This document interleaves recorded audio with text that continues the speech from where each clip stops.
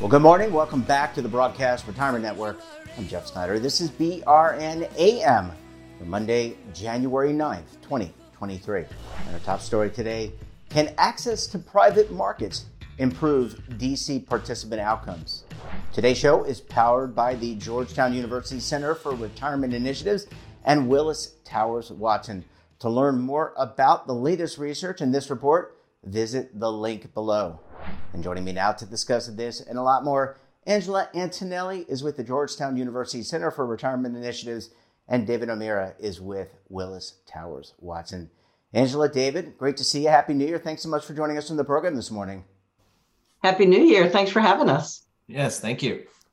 Angela, I want to come back to you. And we last saw you, I think, in the month of December. You were part of a program with Mary Morris of Virginia 529 talking about Retire Path VA, a great program to help maybe underrepresented or people who don't have a retirement plan access retirement savings. But I want to take a step back, and we're talking about improving participant retirement outcomes and income. For those that do have access to a retirement plan, how are they doing? Well, not dissimilar from what I had said when we last spoke, Jeffrey. For the most part, a lot of American workers are not doing particularly well. They don't have a lot saved for retirement. When we think about it, that already 20% today of older Americans rely on Social Security for 90% of their income in retirement. And unfortunately, as we look at our older workers today, many of them, are not prepared and are looking at a retirement where they're going to run short of money. A lot of those who are close to retirement age, 55 to 64, if they may have about a little over 100,000 in retirement. But if you think about that annuitized, it's maybe an additional $300 to supplement if the only other income they have might be Social Security. The pandemic made things even worse for older Americans in terms of leaving the workforce and increasing their chances that they're likely to fall short. There's significant disparities by race and by gender with respect to access to retirement savings plans and the amount that they have been able to actually save for retirement. Usually they have maybe 25% of what you would see white workers who have had a chance to save for retirement. So again, there's tremendous inequity in the system. And just generally, a lot of Americans don't have a lot saved for retirement. And we talk about how much people have saved for retirement for those who do have access, and it's still not great. But, part of the challenge in our retirement system is not just about the amount that people are able to save for retirement, because that really doesn't tell us much. At the end of the day, what does that mean in terms of supplemental income? So for those who do have savings for retirement, how are we going to help them? Because we have a system today that puts all the responsibility on the worker, not only to save, make the decision to save, how much to save, but then they have to figure out how to invest that money to grow over time, and then how to manage that in terms of lifetime income. So it's much more of a challenge than beyond just helping more Americans save and save more for retirement. But how does our system also help to have that savings grow and convert into lifetime income? And that relates to the work that we've now done most recently at Georgetown in collaboration with Willis Towers Watson to look at that particular element of the retirement cycle, about taking those retirement savings and how those savings are ultimately invested to grow to try to maximize or improve significantly retirement income outcomes. David, I want to come to you. Angela laid out a really good case about the retirement system. There's access, but we want to provide better access and better outcomes. And I want to take a step back, because let's talk about the public markets. And by public markets, I mean stocks and bonds, mutual funds, maybe ETFs if you're so invested in an IRA. But let's talk about how have bad English this morning, but how have the public markets done, say, for the last 10 years? I remember, and I'll let you answer in a second, but just to tee this up, I remember when I was getting into the retirement industry, and they said a good rule of thumb was an 8% return. Look, I don't think we're getting 8%. I'm not getting 8% of my money. Well, certainly not in 2022. However, post financial crisis, although that's cherry picking, you're picking the low point in the cycle. If you just look at after the financial crisis, public markets did quite well. Inflation and short and long-term interest rates were held at all-time lows for an extended period of time, which meant that valuations for public equities and fixed income provided really strong returns, over comparables such as cash. So really taking risk in a portfolio and being exposed to that capital appreciation did phenomenal things for savers.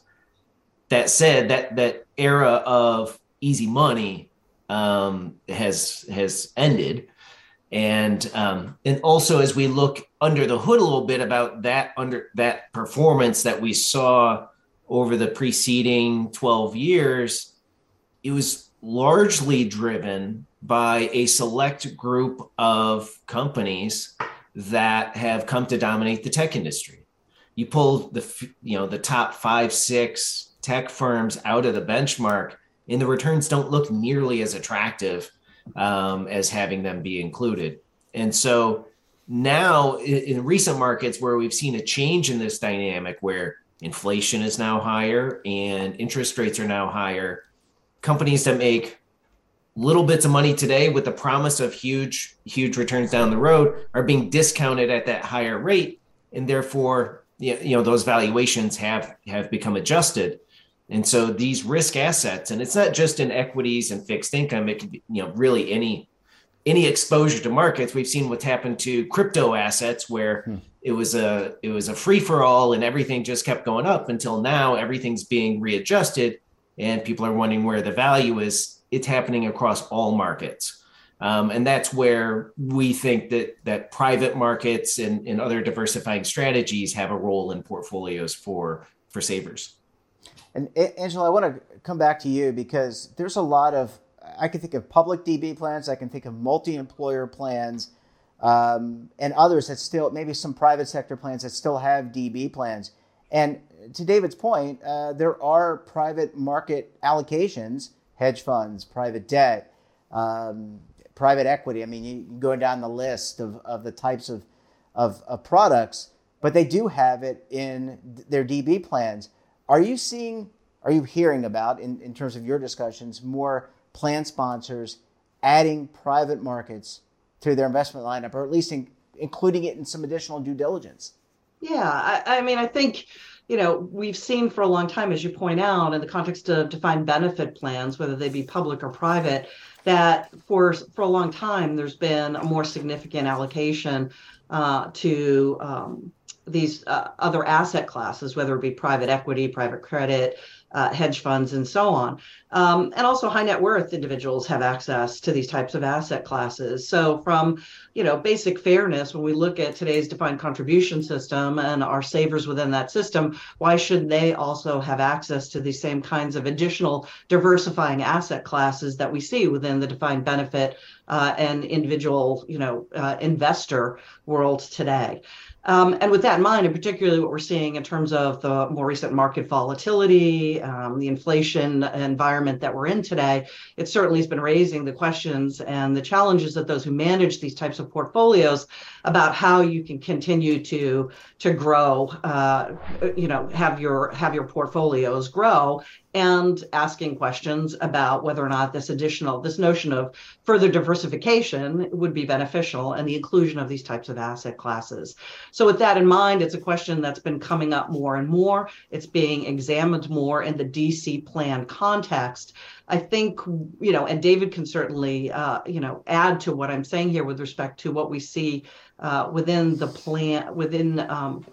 plan market, that in the context of DC plans today, I think, there is that consideration. And when we look at, again, the work that we've done here at Georgetown in collaboration with Willis Towers Watson, looks at the inclusion of some of these other asset classes in the context of target date funds. And I think that we're starting to see, I think there is increasing amounts of customization of target date funds. And when you look at these other asset classes, there is the beginning of inclusion of small percentages of these alternative asset classes into things like their target date funds. At the same time, we see that where that's more likely to happen, and again, David can correct me if I'm wrong, but we do see that this kind of innovation and evolution with respect to the use of these more customized funds tends to be with larger plans rather than smaller plans. I think we see maybe about 15% or so of plans perhaps using these types of alternative asset classes. So again, it's an incremental change and evolution and innovation that we're beginning to see in the DC market. Again, historically, we've seen it in the DB plan market. So, but again, it's been incremental with the inclusion of these diversifiers and also the percentage of plans that are beginning to use them. Yeah, David, before we go to commercial break, I want to ask you about your experience at Willis Towers Watson and your maybe some clients and what you're seeing. I mean, are you seeing standalone private markets, or is it more, as Angela just mentioned, inclusion in the target date, maybe a balanced fund, or the good old managed account, which seems to be making a big comeback lately? Definitely where we've seen the interest has been in multi-asset solutions. So as a component to the target date fund or the managed account solution. That's where there can be an asset manager that can kind of manage the complexity of allocating to these alternative investments, whether it be operational or liquidity management, can be done by a portfolio manager as opposed to an individual defined contribution participant. So definitely, including in those multi-asset portfolios is where we've seen the interest and where we think it's appropriately placed. Some of these asset classes, we don't want participants to be putting 50% of their portfolios into or give them the flexibility necessarily to do so. We want a skilled portfolio manager who understands how to build robust asset allocation for participants, to have the controls of that, to help participants have the right portfolios without having to get an MBA in order to reap the rewards. Yeah, really, really good point. Well, guys, I need to take a very quick break. When we come back, we'll pick up the conversation, learn more about the inclusion of private markets in DC plans. More ahead. You're going to want to stay tuned right here on BRN AM.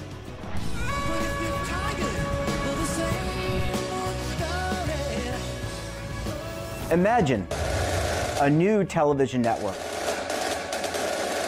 that will make you richer, healthier, and in control of your financial future.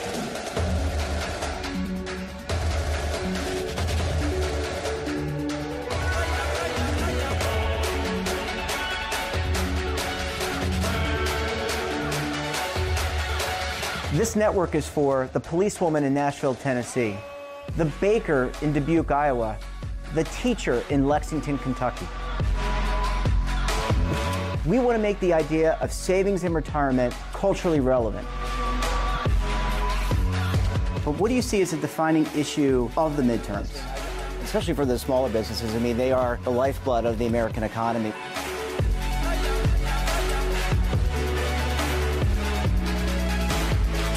Featuring exclusive interviews, current affairs, and docuseries. 33 years old, you retired early. The philosophy is money only matters if it helps you live a life that you love. But you got to start thinking about retirement as soon as you get in. The Broadcast Retirement Network will drive very high engagement with premium partnerships. So this isn't retirement and savings for your parents or grandparents. This is for all Americans. And we're going to change the way you think about money.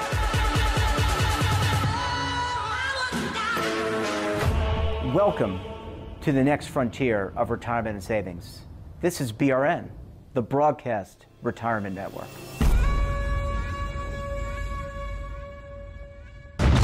Tax audits, tax liens, wage garnishments. Every day we hear stories like this about good folks who are simply struggling to pay their bills.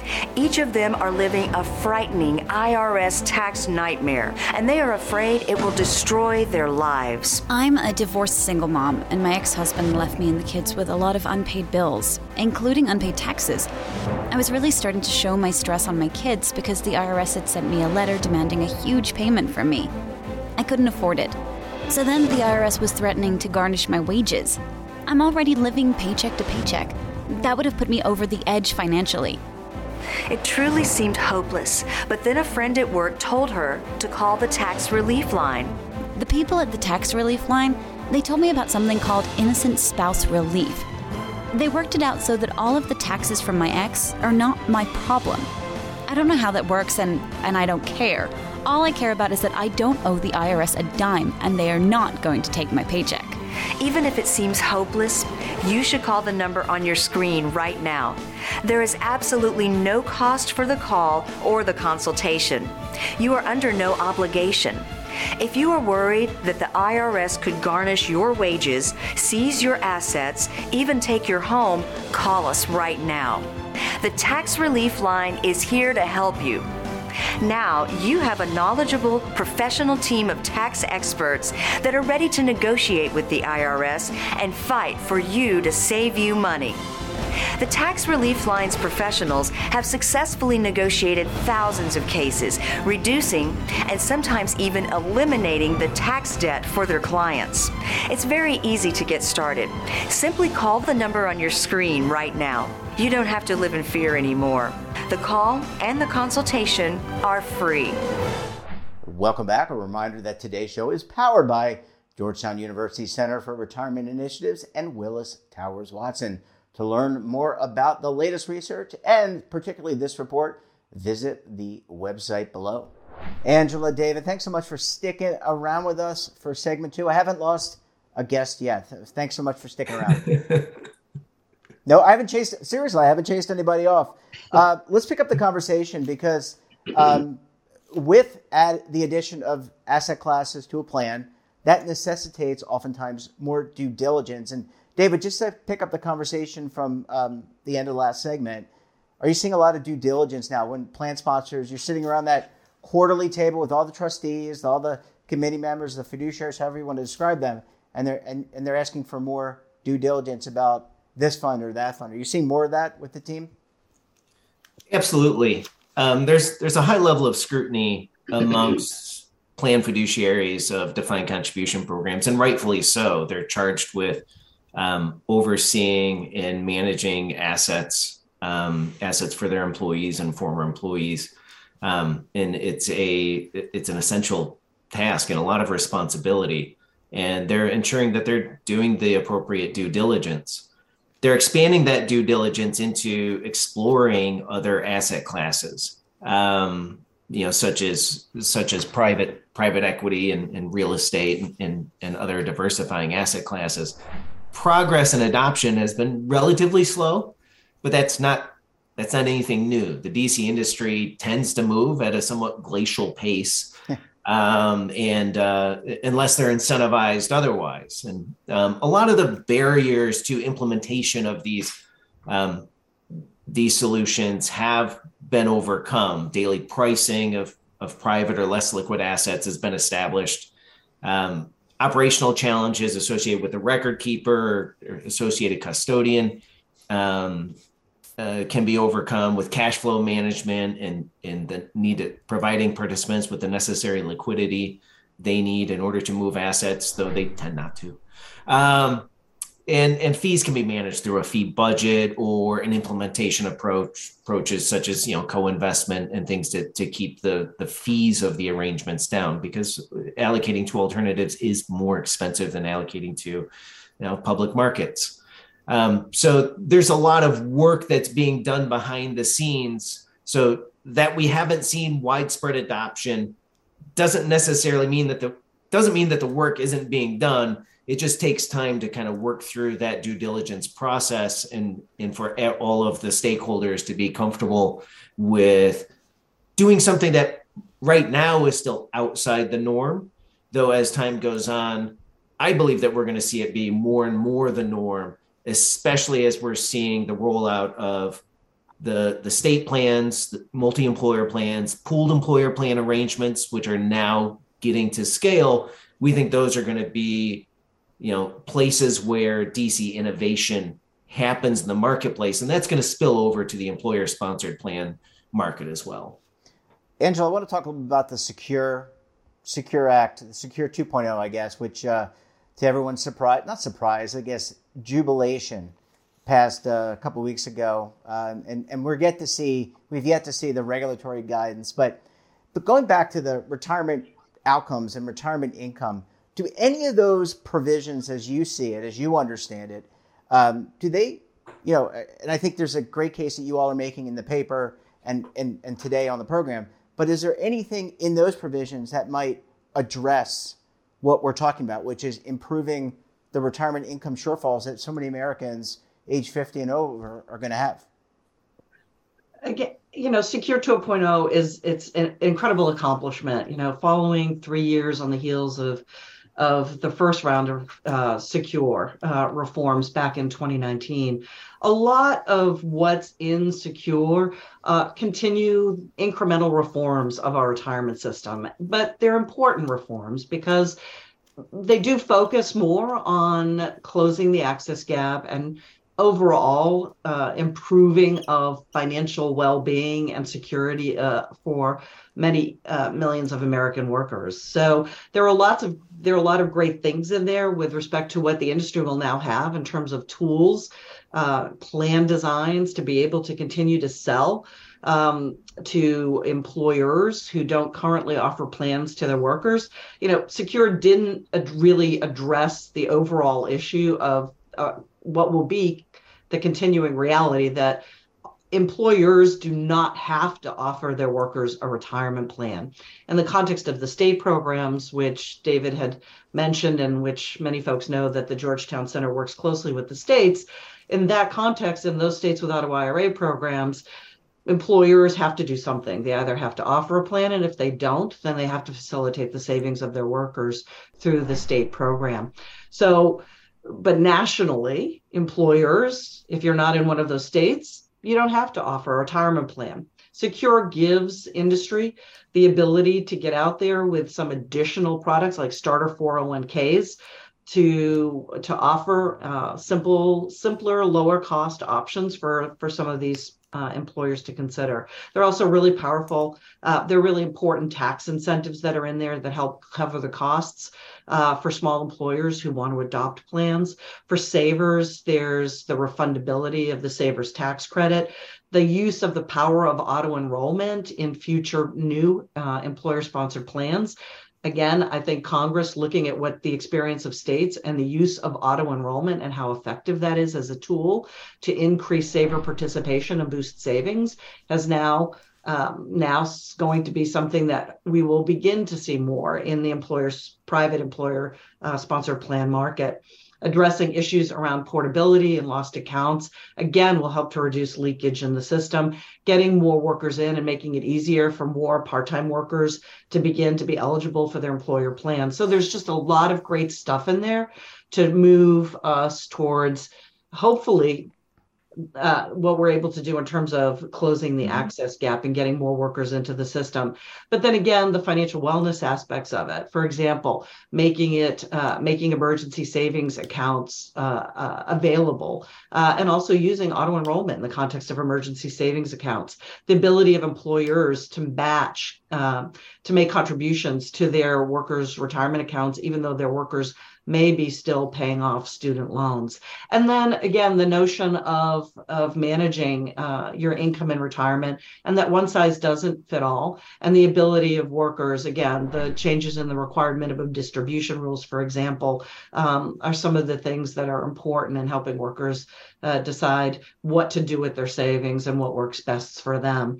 So again, there's Secure 2.0, hopefully, along with Secure, which was done 3 years ago, we'll continue to have the market evolve and have us see the expansion of employer-sponsored plans and ways that workers have access to save. And if they're saving more, then again, within the context of the retirement system, we also have to continue to focus on how do we make that savings grow.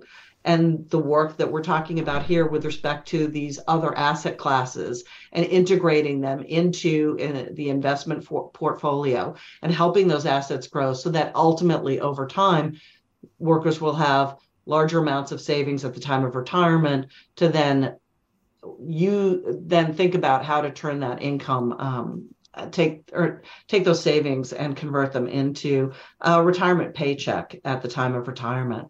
So again, there's lots of great stuff and exciting time with respect to retirement reform and continuing innovation in our retirement system, whether it's savings, how to invest the money, and then how to manage that money in retirement. Well, David, last question for you. And, our industry is pretty famous for the tagline, past performance is not indicative of future results. But I have to think that, anytime you're rolling out a new product or you're thinking about a new concept, you do regression testing and you look backwards because that's the only data you have. You can't predict the future. At least I can. Maybe you guys can. That would be great if you could. We'd all be billionaires. But you probably have taken the numbers, looked at them. How has what we're talking about today, which is the inclusion of private markets in some capacity, some allocation, have they improved the outcomes, the retirement income of participants long term when you look at the numbers? Yeah. So the looking backwards over time, and certainly it's time dependent of which time scale you're looking at, but private markets, whether it be corporate equity, real estate, or credit, have done quite well and outperform public market comparables over long-term time periods. And then recent markets have done a far better job of protecting investors from downside risks. Our research really took that historical performance and applied that on a forward-looking basis. If these private assets continue to deliver what we've grown accustomed to them delivering to investors, and there's no strong reasons from our standpoint why it wouldn't, is really where we focus the research. And we found that in allocating to a series of portfolios, such as target date funds across one's career, that included alternatives, further improved outcomes upon a typical target date fund, improved the retirement income expectations by 8%, with modest allocations to those alternative investments. And in a worst case scenario, still improved outcomes by 6%. This means that at a similar level of risk and a similar level of contributions by participants, they can be provided on an expected case, 8% more in retirement income, which is relatively substantial. You think about, they could contribute 8% or more every, more than they currently do every single year and end up with the same result. I'm not saying that they shouldn't. Maybe they should also put in more money, but being able to generate better outcomes for them without them having to, say, adjust their savings. That's where we're really focused on is, can we improve outcomes regardless of how much participants are putting in? Can we shepherd their assets better than, say, having the restricted style boxes and asset classes that we've had historically in defined contribution plans, which has relatively been limited to public stocks and bonds and mutual funds or related ETFs. Expanding that opportunity set to access the same asset classes that other large asset owners use can improve outcomes and deliver better retirements for defined contribution savers than the status quo, which is limited in their use of these alternative investments. Well, guys, great conversation. And I think, this is what having those committee meetings is about. It's not just how did the funds do last quarter, right? It's about how can we make our plan better to improve the outcomes of participants? And there's a vested interest there because employers eventually want their employees to retire. They don't want them working forever. And that's the purpose of a retirement plan. Guys, we're going to leave it there. David, Angela, great to see you. As always, great work on the paper, and we look forward to having you back on the program again very soon. Thanks, Great. David. Thank you for having us. Thanks, David. Thanks, Jeff. Well, that wraps up this episode of BRNAM. Have a topic of interest, someone you think we should talk to, then drop us a line. And don't forget, for all the latest security news and lifestyle, wellness, finance, tech, so much more, and all in one place, check out today's edition of our daily newsletter, The Morning Pulse. Want to search our archives, check out our latest content, we'll visit our website, and of course, all of our 300 streaming partners. We're back again tomorrow for another edition of BRNAM. Until then, I'm Jeff Snyder. Stay safe, keep on saving, and don't forget, roll with the changes.